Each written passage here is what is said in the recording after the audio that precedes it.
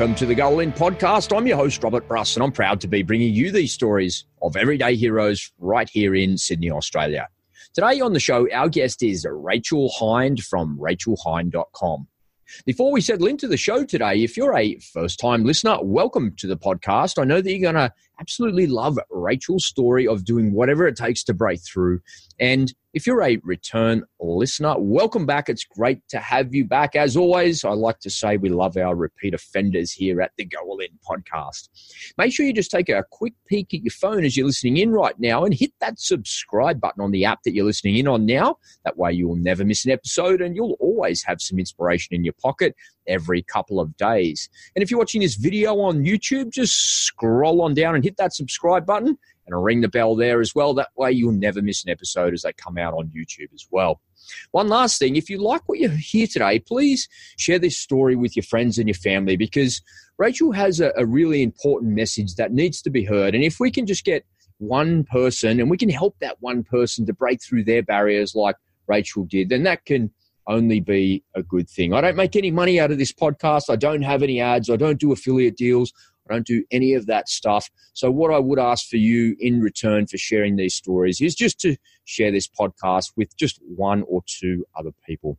Alrighty, let's get into the show today with Rachel Hind. Now, if you're listening to this podcast or watching this video, I'm not sure where you're from. One of the things that you may not know about Australian society, if you're not an Aussie and you're listening to this, is that we have a very strong culture of drinking and partying. And I have to say, there's not too many things that are better than a cold beer by the beach on a hot summer's afternoon. And I think many Australians would agree with that statement.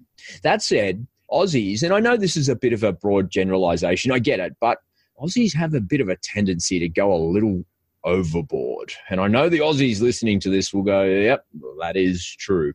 As you'll hear, Rachel's version of this very familiar story of the corporate drinking culture was becoming a problem for her. Now, it takes time and effort, and most of all, it takes a lot of guts to recognize that your behavior is becoming a problem. And it takes a lot of courage and a whole lot of emotional intelligence to begin to make some changes that will resolve your problem behavior. To fix it, you have to go all in, that's for sure. Rachel's journey to sobriety was not an easy one, and that's no real surprise because any change that you need to go through in life is hard, but that's especially true of giving up the booze. For me personally, I feel that Rachel's go-all-in story is so important and it needs to be told and shared. And the reason for that is because it's just so unbelievably familiar. When you listen in, you might really kind of resonate with it yourself, like she's telling your story, or you'll certainly know somebody exactly like what Rachel experienced and her experiences. I know in my life, I've had a bit of a problem with the booze as well. But when I unpacked that, it wasn't the booze so much that was a problem. It was the mates I was hanging around with. I laugh about it now, and I used to say that I had a drinking problem, and the problem was that I just drank too much when I went out. And as soon as I removed those people that were the problem for my life, I suddenly no longer had a drinking problem. It turns out I needed better friends, which of course I did find. Alrighty, let's get into the show with Rachel. I'm excited she's here, so please help me in welcoming Rachel Hind. Rachel Hind, welcome to the Goal In podcast. I'm so excited to have you here. I'm so excited to be here. You saw me just do my power move, so woohoo, I can't wait to go all in.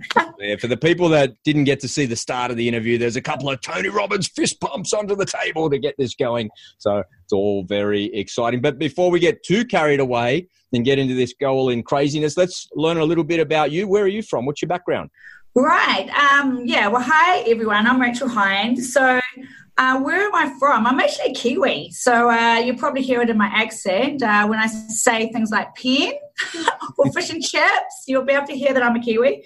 And I live in Sydney. I've been here for the last 8 years, and I'm a Northern Beaches local.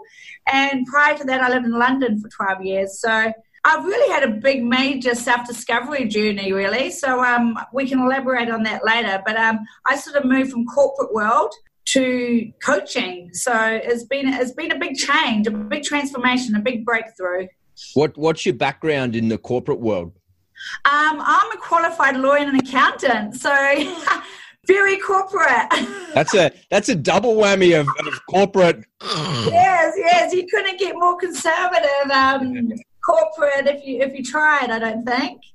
Absolutely. Did you work for some big, interesting firms? I did. I actually one of my points in my career I remember the most is I was one of the people that walked out of Lehman Brothers with the green box. Oh, no way. That was the height of your corporate career. It was the height of my corporate career. The one I most remember. So, I was at Lehman Brothers for 2.5 years, and I was sort of there towards the end. So actually, got asked to leave and pack my things in a green box and walk out the front doors, and walked out with no redundancy.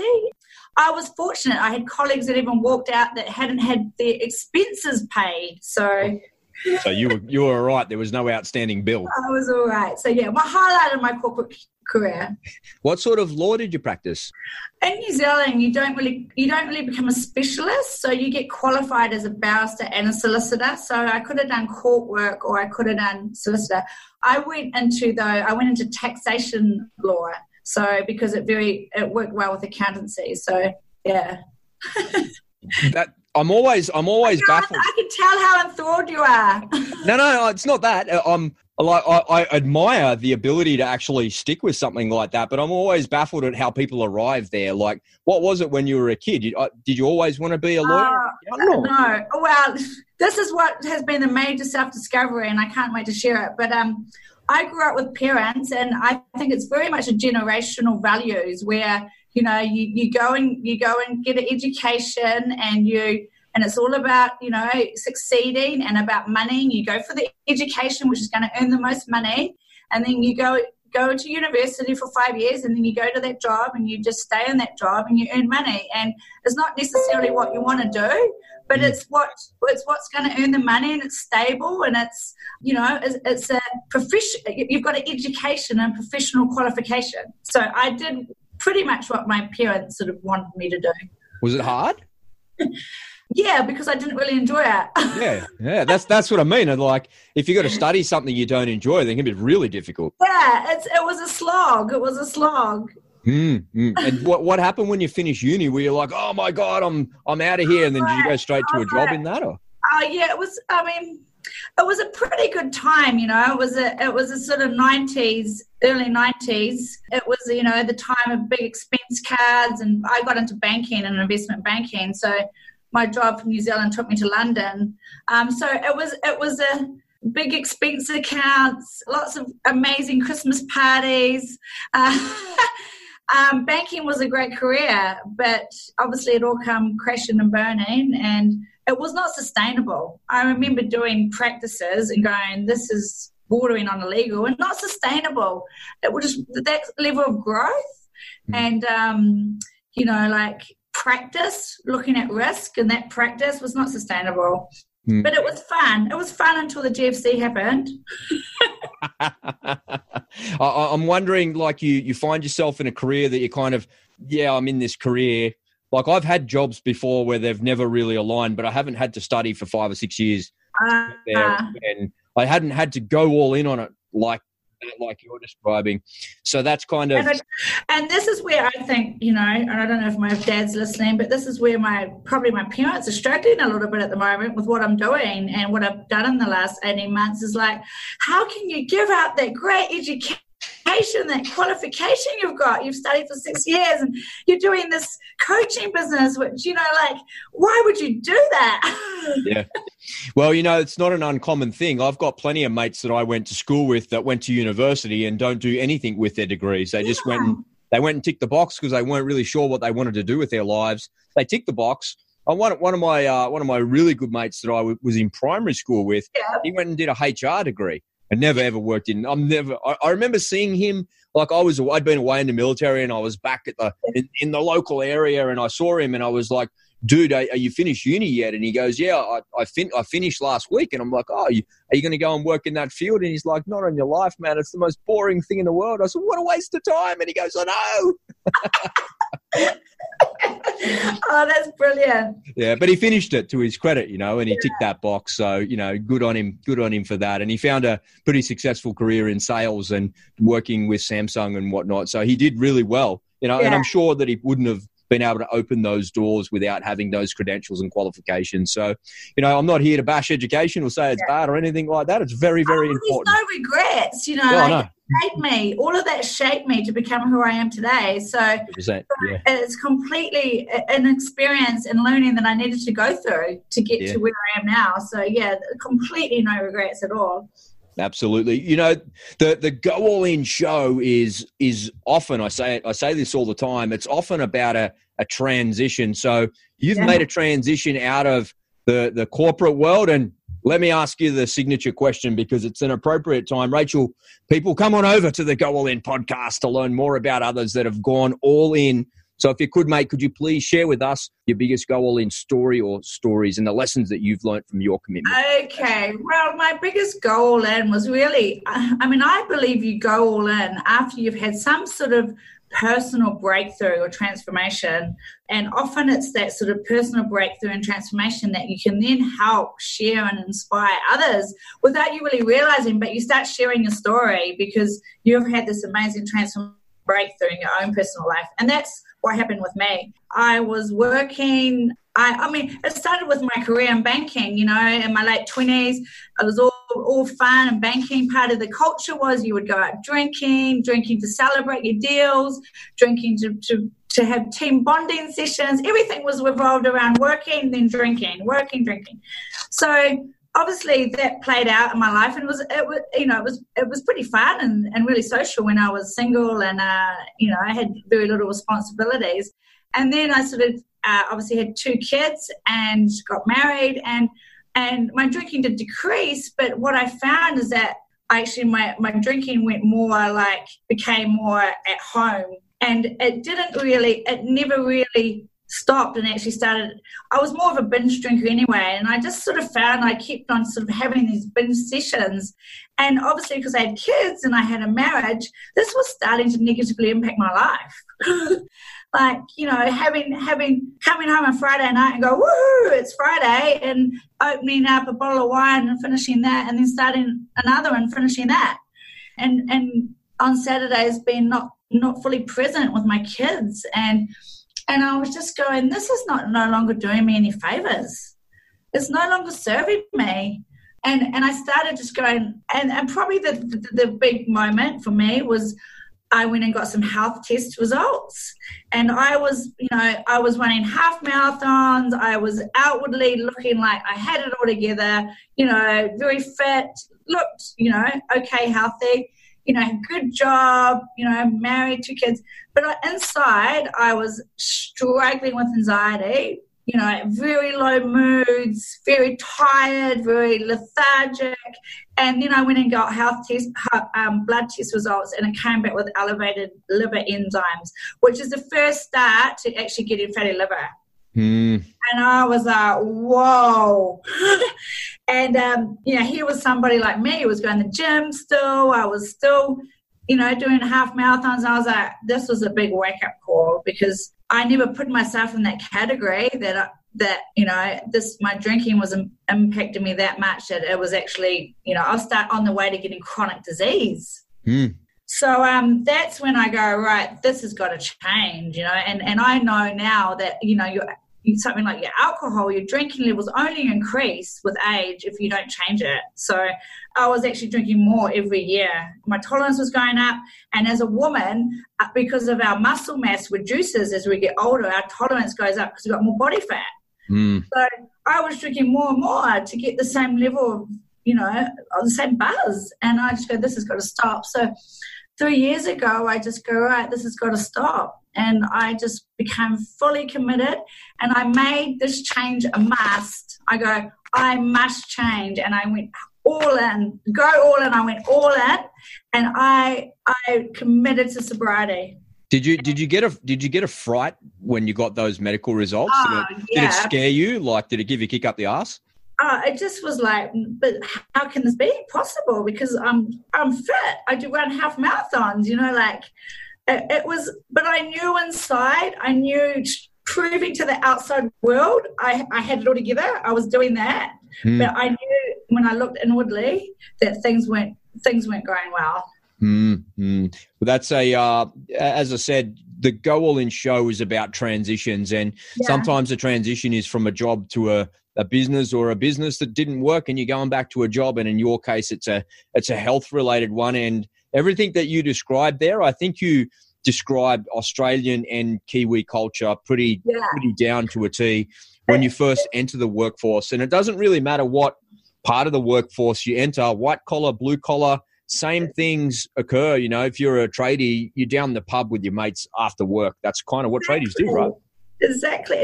And so I went committed and went all in, and literally my sobriety became a number one priority in my life, above everything. And I was the big thing that really helped me was Smart Recovery. I went and did that because there was nothing available that was such as coaching for this when I went through it. And, you know, I made it a complete priority in my life. And so that was a massive breakthrough. And it was so doing that. And then I did Smart Recovery, and they actually asked me, because I was so committed, they said, will you become a trainer? Because you're so committed and passionate about this. And so they trained me up, and I started training group sessions. And then from that, it sort of grew into the coaching. So my story was helping and inspiring others. And then I started understanding all the other people like my age, middle-aged women that are out there suffering alone it's not just drinking. You know, drinking is probably the biggest unhealthy habit that we have, but you know, there's people out there that are doing such things as overeating, over-exercising, and it all comes down to the fact that we're just not happy within, so we go and self-sabotage ourselves. And that problem could be anything, but you know, I would say 85% of women is drinking, but you know, there's over-exercising, overeating, overworking, shopping. You know, we go and do these things to hurt ourselves. I just want to unpack one thing that you said there for the people listening and watching this show. You said that you went through a process called Smart Recovery. Can you just explain to the people that have never heard that before what that actually is? Smart Recovery is like an alternative to AA, okay? It's group facilitated sessions, and it's very much based on CBT, which is cognitive behavioral therapy. And cognitive behavioral therapy is based on your thoughts and your feelings control your actions and behaviors. So it's making you take 100% responsibility for your actions and getting you to change your thoughts and your feelings so that then you'll have a different action or behavior. And I really like that, and I really grasp that and I've taken that now to my, neuro-linguistic programming because I really believe that you are in complete control of you and your thoughts, and your beliefs and your thoughts become your reality. And that's why I really like that program. So it's a free community-based program. It's only group sessions, and they run these 243 meetings throughout Australia, and it's a registered government organisation. So it's really good. It's a free community-based session, and I run one in Northern Beaches, and I'm also starting one here in Sydney in the CBD. And it's just an opportunity for people with similar problems, and it can be any problem behaviour. It doesn't just have to be drinking. Can come together and share their experiences with other people that are going through similar problems. And what about for somebody that's listening to this, and I'm sure we'll get into this a little bit shortly, but everything that you described with the culture in banking, you go to work and you get on the cans after work, or you celebrate and you get on the cans. And, I can remember when I was in the army. You're sad you get on the cans. You're happy you get on the cans. Yeah, exactly. I just get on the cans. That's just how it is, right? And for the American listeners out there, they're probably going to like that because it's a bit of Australian slang in there for you. But, I was talking to an American Army guy the other day, and we were joking and saying, when back in the day when we were doing that, we were like the fittest alcoholics you'd ever seen. Yeah. Like we would go and drink beer till I don't know, midnight, and then drink some other concoction of rocket fuel till about 3 o'clock in the morning, come back to barracks, sleep till 6 o'clock, put your running shorts on and go and run 10 kilometers and be able to function all day. It was incredible how fit we were. I completely agree. Like, for some reason, we measure ourselves by the fact we can still do this. But when you actually take a step back, you're actually punishing yourself. You're not nurturing your mind or your body. You're actually punishing it. Yeah, now as I'm quite a bit older than what I was there, that's 20 years ago type thing. If I drink something today, and this, by the way, the people that are listening, we're not here to say don't drink alcohol. No, not at all. Not at all. Yeah, that's an important part of our society, and it's an important part of socializing as a human being. Nothing wrong with drinking, just when it's becoming a problem for you. That's what we're kind of describing here. But I do know now, as a 40-year-old man who does have a lot more attention on my health and fitness than I once did in my 20s, because there was no really reason to do that in my 20s. Yeah, exactly. But when I drink something, when it affects me, like I probably drink 2 beers and that'd be about the limit of it. If I drank a third or a fourth beer, the next day I would have a hangover from just drinking 3 or 4 beers. And when I feel like that, and I've done that plenty of times, I feel like what you're ingesting is poison. Correct. Exactly right. I mean, you can feel it. As ethanol, it's a carcinogenic, I think it's great. There's getting so much more information out there about what it actually is. I think we never really knew what it was and the science behind it, the science. And I just want to say that, like, I am so the most non-judgmental person out there. Like, everyone is different. Everyone is different. I had a husband who drank, and I've been given up, 3 years. And I had a husband, and he's only just recently, over 3 years, just given up because it's been on his own accord when he wants to. And he just said, I just want to, I want to actually get up early and do the more things that you do with the kids. So it's not, and his journey was completely different to mine. I had more of a reason to make the changes I had to do at the time I did. So everyone's different, and how everybody decides to do it is just different. So I get upset no two people. So some people can perfectly fine having, drinking, and some people, 2 glasses of wine could be a problem for someone and perfectly fine for somebody else. Yeah, totally. And that's what I would reiterate that and echo that as well, that, if you want to drink half a dozen beers each day, that's kind of your prerogative. But if that's affecting your life and it's hurting or harming the people around you or you, then it's a problem. You got to recognize that's exactly. So if someone's listening to this, Rachel, and they're like, yeah, whatever, you're kind of just describing me. I have half a dozen drinks every day. Whatever, I drink a bottle of wine when I come home from work. Don't you know it's stressful? The corporate world is stressful. I need to unwind. I want to relax and drink a wine and eat a pizza and watch Netflix. Yeah. Somebody's listening to that, and then maybe they're kind of, it's the devil and the angel on your shoulder sort of thing. That's a great analogy, yeah. You know, and I'm pointing, and and I'm pointing at myself here, by the way, not at you, when there's a problem. I really like, Rob, this analogy, and I say it a lot, is that it's kind of like you're sitting in a comfortable chair, okay?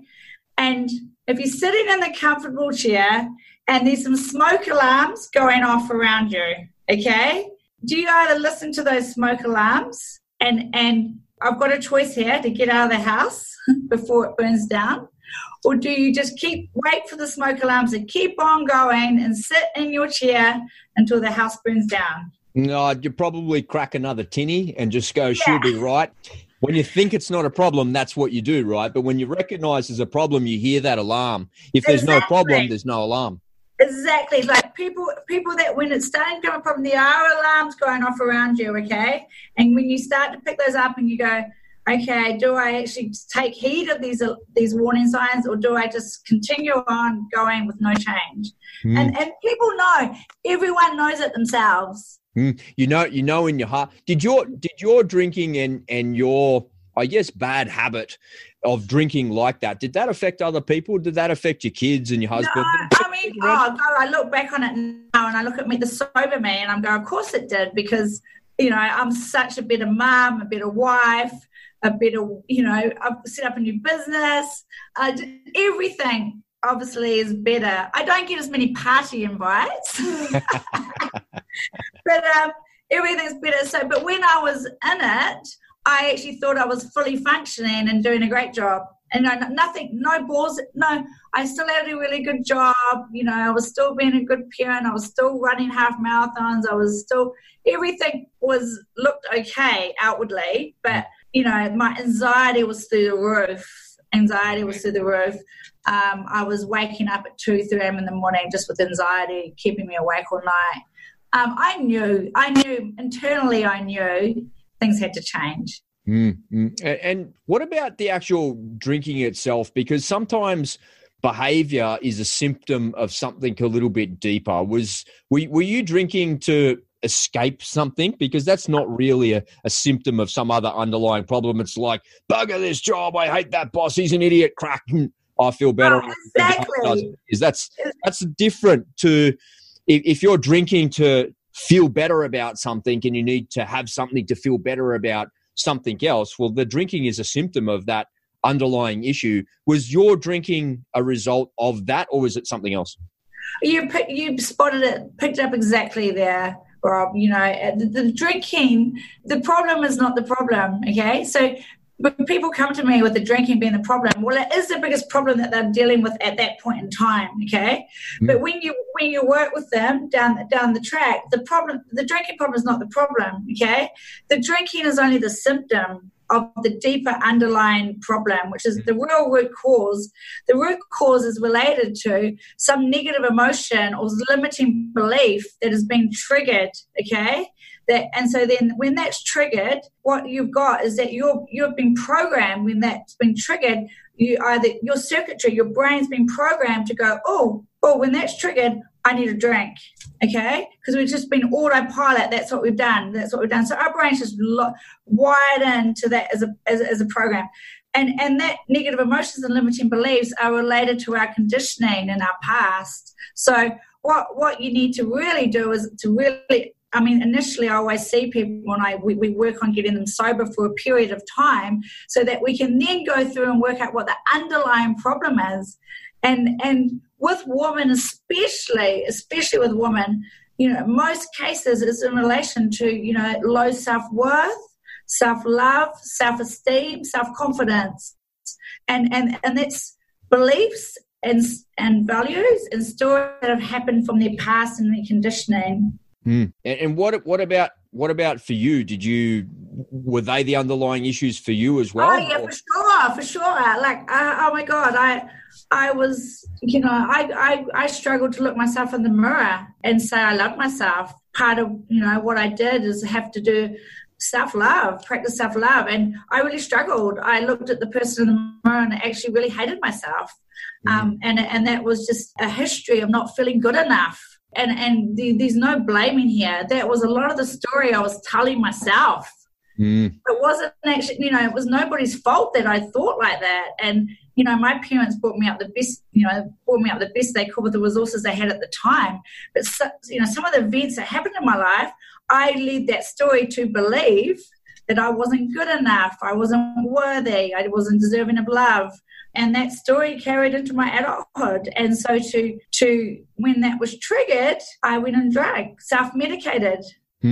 Rachel, it takes a hell of a lot of emotional and social intelligence to be able to recognize something like that in yourself. And if you've got something that you're doing to alleviate that heartache that you're feeling, whether that's shopping, eating or drinking or something else, yeah. That's hard to recognize that's the problem and it's the cause. I know for me personally, and I think most people listening to this podcast would be able to relate to the things that we're saying here about drinking. And unless, of course, you haven't ever, really been around organizations where that happens.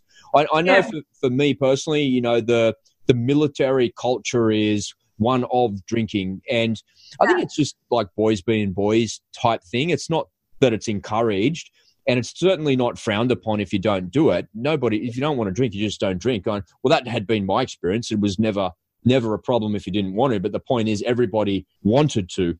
And when I left there, I didn't have those same friends. I didn't have those same mates. And if I fast forward probably 10 years after my military career, I encountered some mates again that I'd served with, and we got together again, and their behavior was still the same, right? They were out drinking and carrying on, and I felt like I can remember coming home here where I am now and just walking around the corner to the Botlow and buying a six-pack and then doing it again the next day and then the next day. And the third day thinking, I have a drinking problem.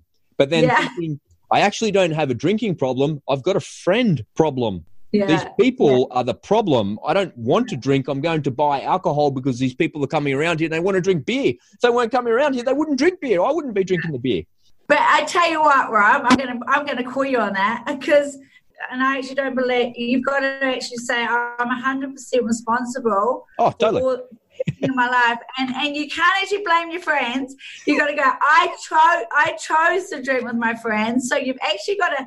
And this is what I was doing. I was actually blaming my husband all the time, saying, but it's my husband. He always is asking me to drink with him, and I'm doing it to keep him, so we can have a bottle of wine together.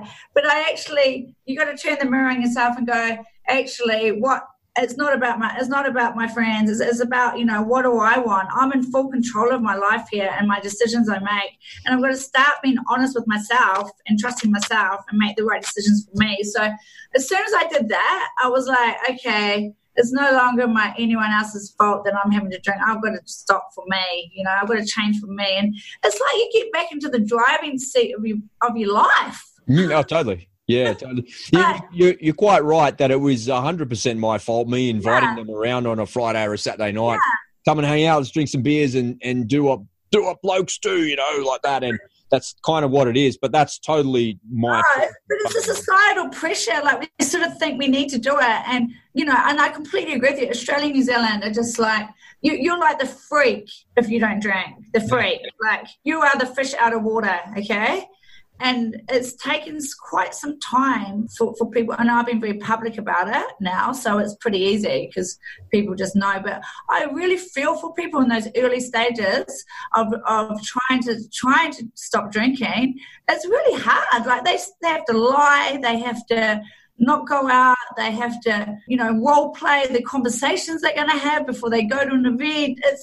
It's really like it's the only drug where you have to make an excuse to not take it.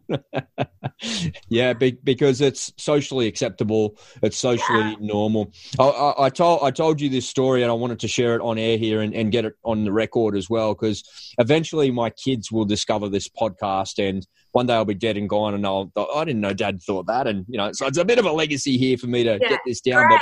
Can't wait to hear it. My son, he just turned 18, and I was like, all right, come on, man, let's go down the pub and drink beer till we fall down. And he looks at me like I'm from another planet. He's like, I don't even like beer. I said, it doesn't matter, man. Let's go down the pub and drink beer till we fall down. And he's like, no, we won't be doing that. No. Not with Dad anyway. Not with Dad. Definitely not with my old man. But now he's 18, approaching 19. Nearly a whole year has passed, and I talked to him, and what have you been up to? Did you go to any parties? He's at uni, the university kind of lifestyle. He's like, oh yeah, all pretty relaxed and casual and all that. Going to any parties? And go, do you have a few beers? He goes, Dad, I don't drink beer. How many times do I have to tell you? I said, I don't know. Did you drink a vodka cruiser then? And he's like, yeah, I had a couple of those, but I'm not really into that. And I just kind of, it struck me that, all jokes aside, alcohol is just not in his life at all. Yeah. And the only reason that he has alcohol is because he's at a party, but then he's sort of like, can take it or leave it. Like, there's no pressure.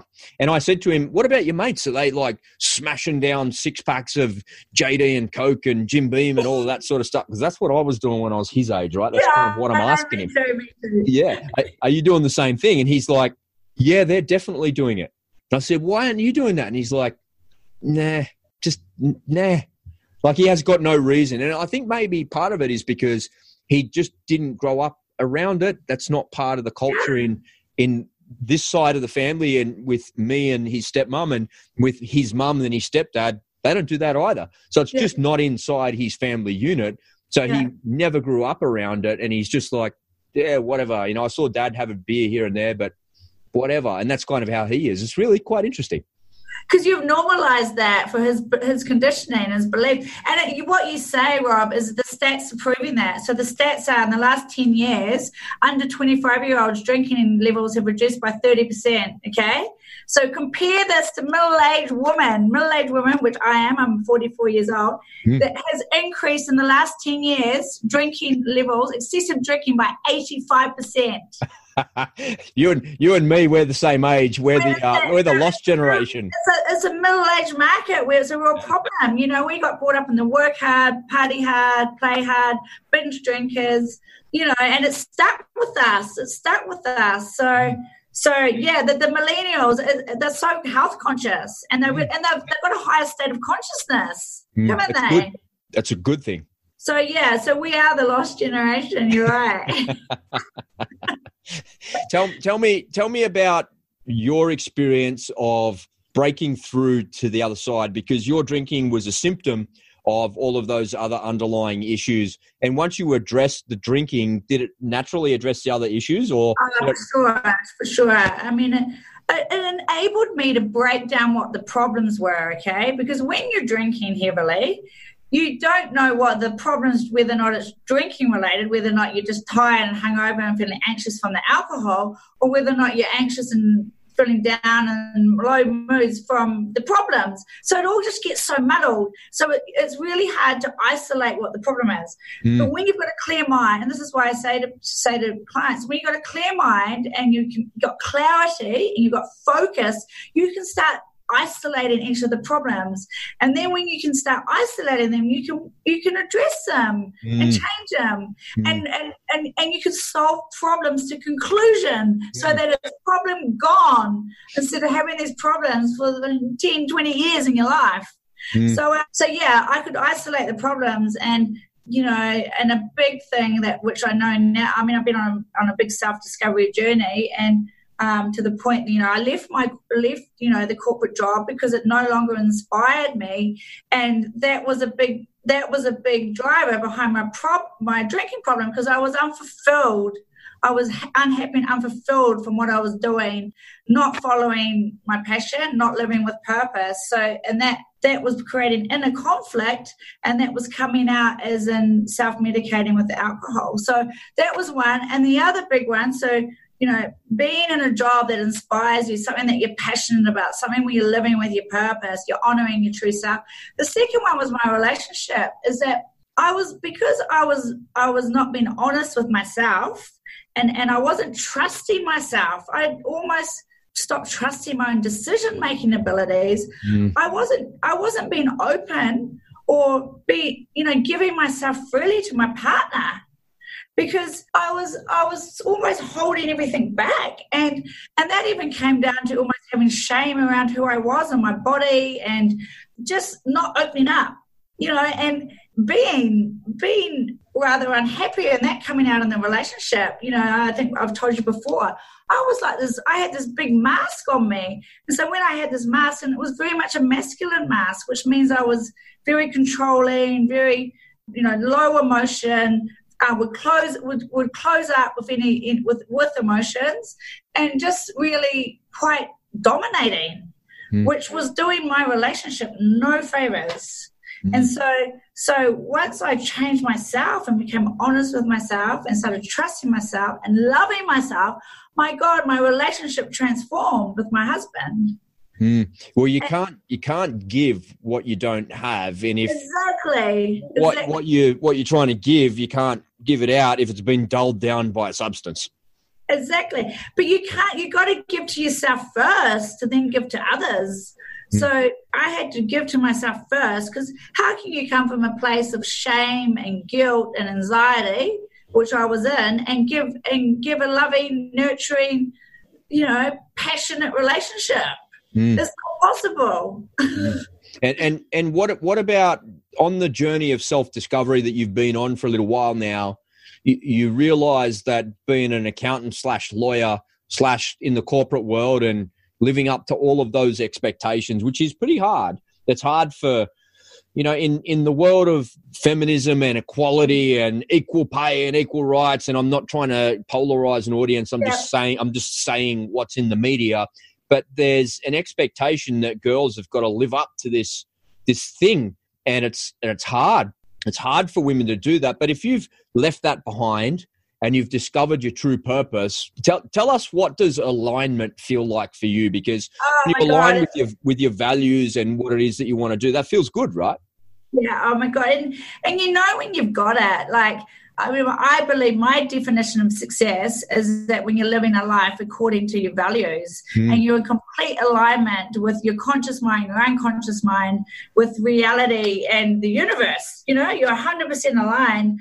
And you do know that when you get it, but I had to make some major changes in my life to do that. Like, by no means I've gone through a lot of pain and suffering and major changes and challenges to get to that level. And I think that's why it's so transformational and you do break through, because you're completely outside your comfort zone and you're living with a level of uncertainty that you're not used to living with. And, you know, leaving a corporate job of, you know, extremely good pay. I was over $200,000 a year pay, you know, leaving a 6-year education behind, you know, completely almost like changing the way I was in a relationship to become a feminine and more submissive and more nurturing and more loving, rather than being, I always call it the ball breaker, which I was, the ball breaker. So removing that mask, removing that masculine mask that I had been bred to be in the corporate world, to be the leader, to be the strong woman, to control, to you know, not listen to men. You know, we're equal rights, equal, and actually, I believe that for me to transform, I needed to get back in and be a woman. And be a woman and be feminine, and because I was born feminine, and I just put on these layers of mask of masculinity, and I actually have had to take some of those layers off and become back to a woman and feminine and nurturing and loving, and I don't like using the word, but it's submissive to my husband, in the sense that he is the leader of the family. He's a masculine. He likes to lead. He's meant to lead. It's beautifully said, and it's well articulated. And I'm not bashing anything to do with equal pay, equal rights, or political correctness in a workplace or anything like that. All of that is really, really important. And you know, the modern society that we live in needs that, and women need equal rights. They need equal pay. They should step up and be leaders. They should do all of those things. But the reality is, don't do that at the expense of getting involved with booze or some other drug problem or something like that. Because if you're doing that and it's coming from a place of real worth, and it's coming from a place deep within you because you want to do that, then that's awesome. Don't do it because of society pressures. And likewise, don't drink beer because your mates want you to drink beer.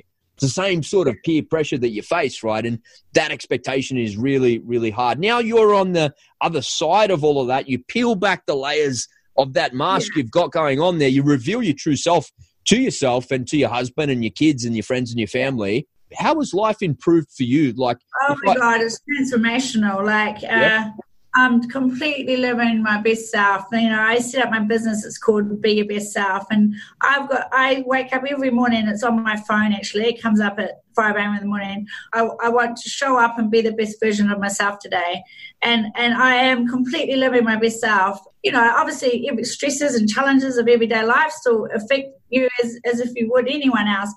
I've got myself guiding me, you know, like I just honor myself, and every day just live my life in accordance with that. And it's like and then the universe sort of rewards you by that, and what you visualize actually happens. You know, the law of attraction, those things start coming into your lives. So the first step is actually putting aside your fear, because fear holds you back from doing so much. Putting aside your fear and having the courage to take that leap of faith, to get outside of your comfort zone and make a change. And you know, I did that firstly with the drinking, and then the corporate job, and then I changed my relationship, changed my mindset. I've changed my money, like how we manage our money. I've changed my life. But the first thing I had to do was put aside my fear, and then have the courage and the belief that I knew what was right for me. It's inspirational when I hear you talk about it, because it's your personal journey, and help but not be inspired by it. But you said yourself that it's a struggle. And one of the things that I learned and I take away from the military is that the struggle that you feel, and the struggle is quite different to what you're describing, because it's usually in the infantry, it's usually physical. And pumping around a heavy pack on a patrol in the tropics somewhere or in some far off land with some idiots trying to kill you is hard. It's very, very hard. But what I discovered within myself is that on the other side of the struggle, whatever that struggle might be, whether that's in your mind, it's physical, it's external to you and it's coming at you, on the other side of struggle is salvation. And I love the feeling, I love that word salvation, because it's a synonym for freedom. And nothing feels better than freedom and clarity. And when you feel clear and free of the struggles that you just went through and then you just powered through, it feels like such a big achievement to get on the other side of that, right? It's worth it. It makes it worth it. Yeah, completely. And and that's why I always say to people, like, you're painting, my things I really always think about is that when I see people come to me with, pretty big problems, and I say your pain and your suffering will become an opportunity, because it's a lesson that either we learn and we grow from, and that lesson we learn and grow from will make you grow into a better person. But you have to actually learn from it. So if you have your pain and suffering, you don't learn the lesson, and you won't grow from it. So you've got to use it as an opportunity, and that's what I did. I did have pain and suffering, but I learned from it and used it as a lesson to grow. And that's what you got to see, and that's why you always say no regrets. And I'm glad I had this excessive drinking problem, in the sense it's formed and shaped me grow into this person I am today. And that's what I say to people that come to me that will go, oh, look, you've done so well, you're so inspiring, your life's good. And I says, I've probably been through more pain and suffering than what you realise, because the people that are typically, the ones that you sort of look through that inspired, that are growing, are the ones that have been through the most pain and suffering. And they're the ones that grow the most. Absolutely. And I saw a really good quote the other day, is that everybody, don't be too quick to judge, because everybody is having their own personal fight. They're in their own fight club, but they don't talk about it because we don't talk about Fight Club. Correct. And it's so true, right? It's so true. Exactly. And I just, you don't know anybody's personal story, but I always love, the quality of life will depend upon the level of uncertainty you can comfortably deal with. And that is so true. Like, my life now is pretty uncertain. Like, we don't know, we've sold a house. I don't know where we're going to live. I don't know where, what direction exactly my business. Like, it's lots of unknowns, but it's exciting, and I can't wait, and it drives me every day. And actually, compared to my life a few years ago, it was so certain. It was like, go to work, do the job, you do your little job every day. It was my path was so certain, and that was actually so unfulfilling for me. Yeah, you need a little bit of not excitement. That's not the right word. You need some uncertainty. Uncomfortableness. It's actually that feeling when you're uncomfortable it should be a feeling that you embrace. Yeah, lean into that. Absolutely. Yeah. Rachel, tell me about the events that you're going to be running shortly. They're called Women Leading Change. Yeah. Tell us about that. So this again is just really giving some tips. Really, it's a free seminar I'm doing, and I'm doing it in Northern Beaches, where I'm from, eastern suburbs, Sydney CBD, and Barangaroo, and Melbourne. And really, I just want to talk about and sort of give some tips on mindset. Mindset. Obviously, the things that work for me. Things that work for me, relationship. health and money tips, which work for me, and also I know a lot of the top entrepreneurs use to get massive results and changes in areas of your life. So, it's giving you a bit of a teaser and taster into some of the things that can help you just drive, and achieve growth in both personal and professional sense. So it's a bit of a, it's inspiring. And there'll be, what I love about the seminar I'm going to give is it will give immediate transformation. So I do sort of what would I say, like a hypnosis, neuro-linguistic programming technique where you actually feel immediate transformation in the seminar. So I want people to walk out of there with a transformation plus some practical learning. And this, you will get it from this 2-hour seminar. You'll walk out and go, wow, something's been ignited inside me. I love it. I can't wait to hear and see some more. And for the people listening and watching this podcast on YouTube or Facebook, where I've got some good news for you that Rachel and I are actually going to be doing a YouTube show together. That'll be kicking off in about the next 2 weeks. Here we are at the start of September 2019. So there's a whole lot of shows that are going to start rolling out pretty soon. So make sure you head over to the Go All In YouTube channel and hit that subscribe button and ring the bell so you hear about that once those shows go live. And we've got a whole range of things coming up, particularly in and around relationships. That's going to be a lot of fun in panel-style discussions, some interviews, expert analysis, and then there's going to be me, the knuckle dragon Aussie bloke there that kind of injects his opinion and it doesn't know anything. I've got to be the thorn between the roses on the panel. That's going to be a little bit fun like that. So if you're listening in, make sure you head over to YouTube and hit that subscribe button and ring the bell so you don't miss these episodes that will be coming up soon. And there's a whole boatload of content. It's very, very exciting. I'm looking forward to working with you on this. I can't wait. Like, this is such my passionate area. Like, oh my God. I couldn't tell. Relationships. Oh, well, it's such a big part of our lives, isn't it? Like, it's all of our lives. It's all of our lives, yeah. And like I said, you can come to a relationship.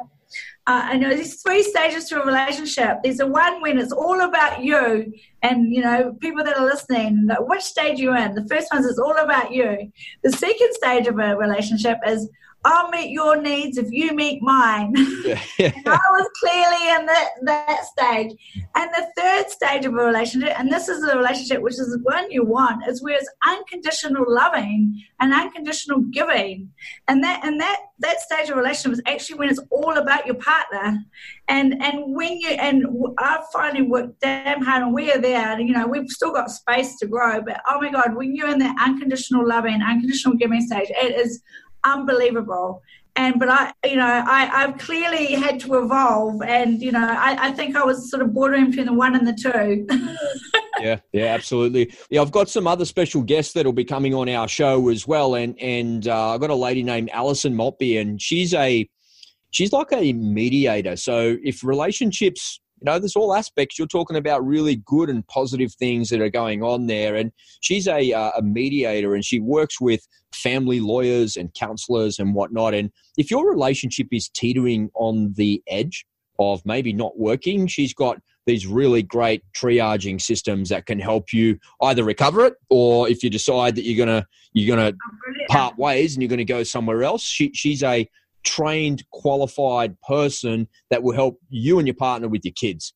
And this woman is just absolutely incredible. So she's going to be on our panel discussions as well. And I'm looking forward to that dynamic that we've got going on there. It's going to be really, really special. So again, I would say make sure you head over to the YouTube channel and hit that subscribe button so you don't miss these episodes when they come out in the next couple of weeks. Cool. All right, Rachel. Well, as we nudge up against an hour here with the Go All In podcast, thank you so much for coming on the show and sharing your journey and your story. I really appreciate that. But before I let you go, I can't not let you go without sitting in the Go All In hot seat. It's a couple of quick questions. You mentioned before that you left New Zealand, traveled the world. Have you got like a favorite holiday destination? Maybe a secret spot in Europe somewhere that we can all find out and discover for ourselves?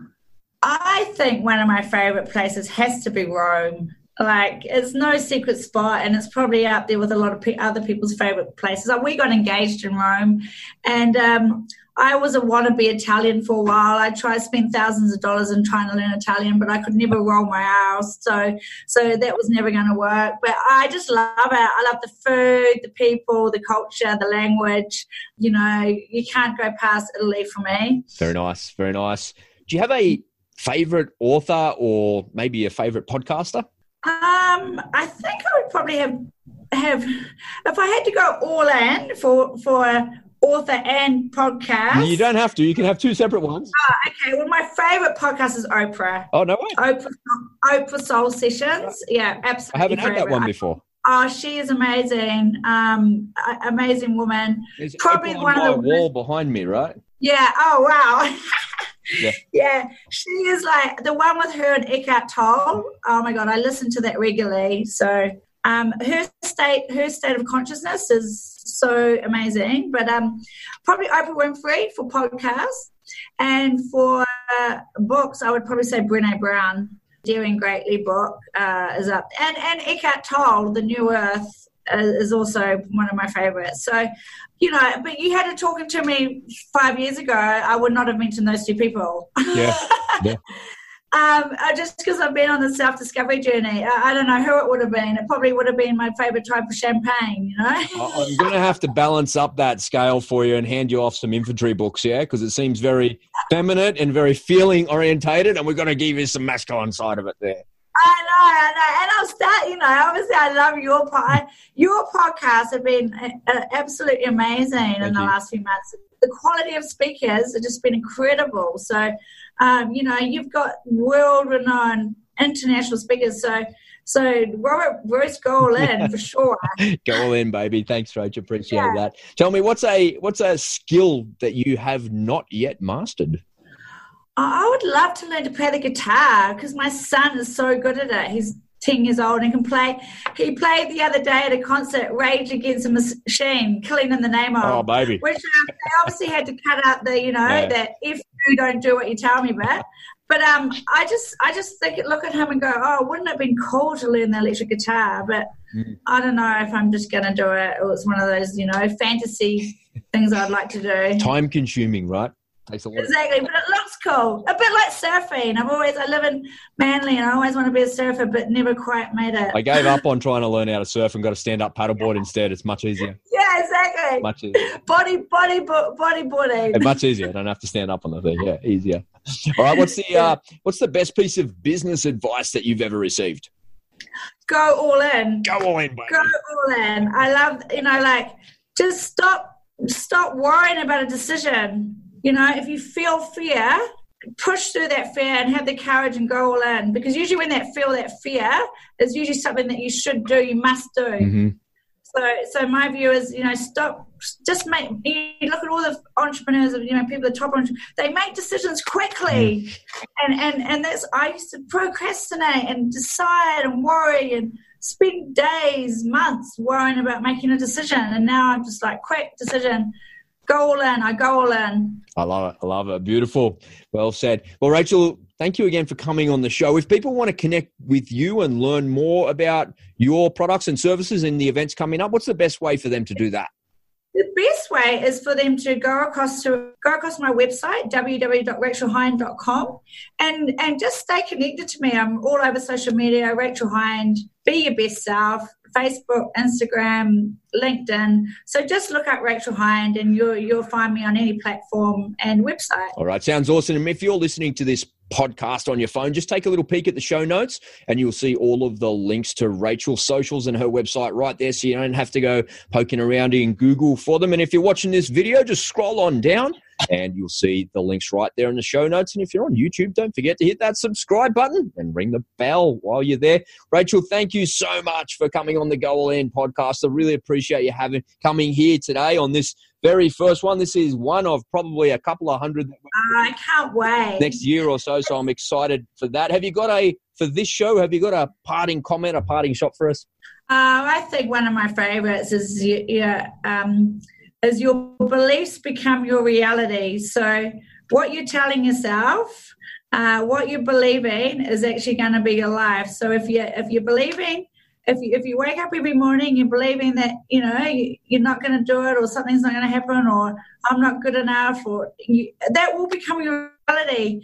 Change your beliefs and you will change your reality. And it's so easy, it's just changing our mindset. So, and it's all within our own power to do that. So just really, really reinforce to people to, change your mind, and you can completely change your results in life.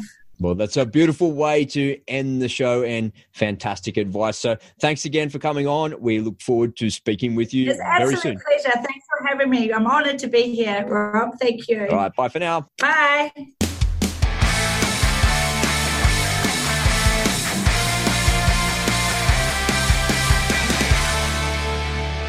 Well, there you have it, folks. If you want to connect with Rach, just take a peek at your phone and you'll see the links to her website and her socials right there, so you're not going to have to go digging around in Google for them. If you're watching this video on Facebook or YouTube, just scroll down and all the links are right there in the description.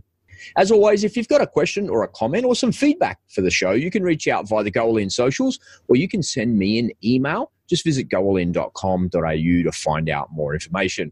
And if you've got a couple of moments and you like what you heard today, I'd really appreciate a review as well, as that helps us out a whole boatload here at the show too. Well, that wraps it up for the show today. So whatever it is that you're working on, whatever you're doing, get busy, get to it, and go all in. I'll see you next time. You don't want to be alone, barely even by yourself, but you'll miss me when it's getting late. Got it all, babe, say false when you're ready. I'm here when you need me, I'm yours if you let me. Got it all, babe, say false when you're ready. I'm here when you need me, I'm yours if you let go. If you let go. If you let go. If you let go.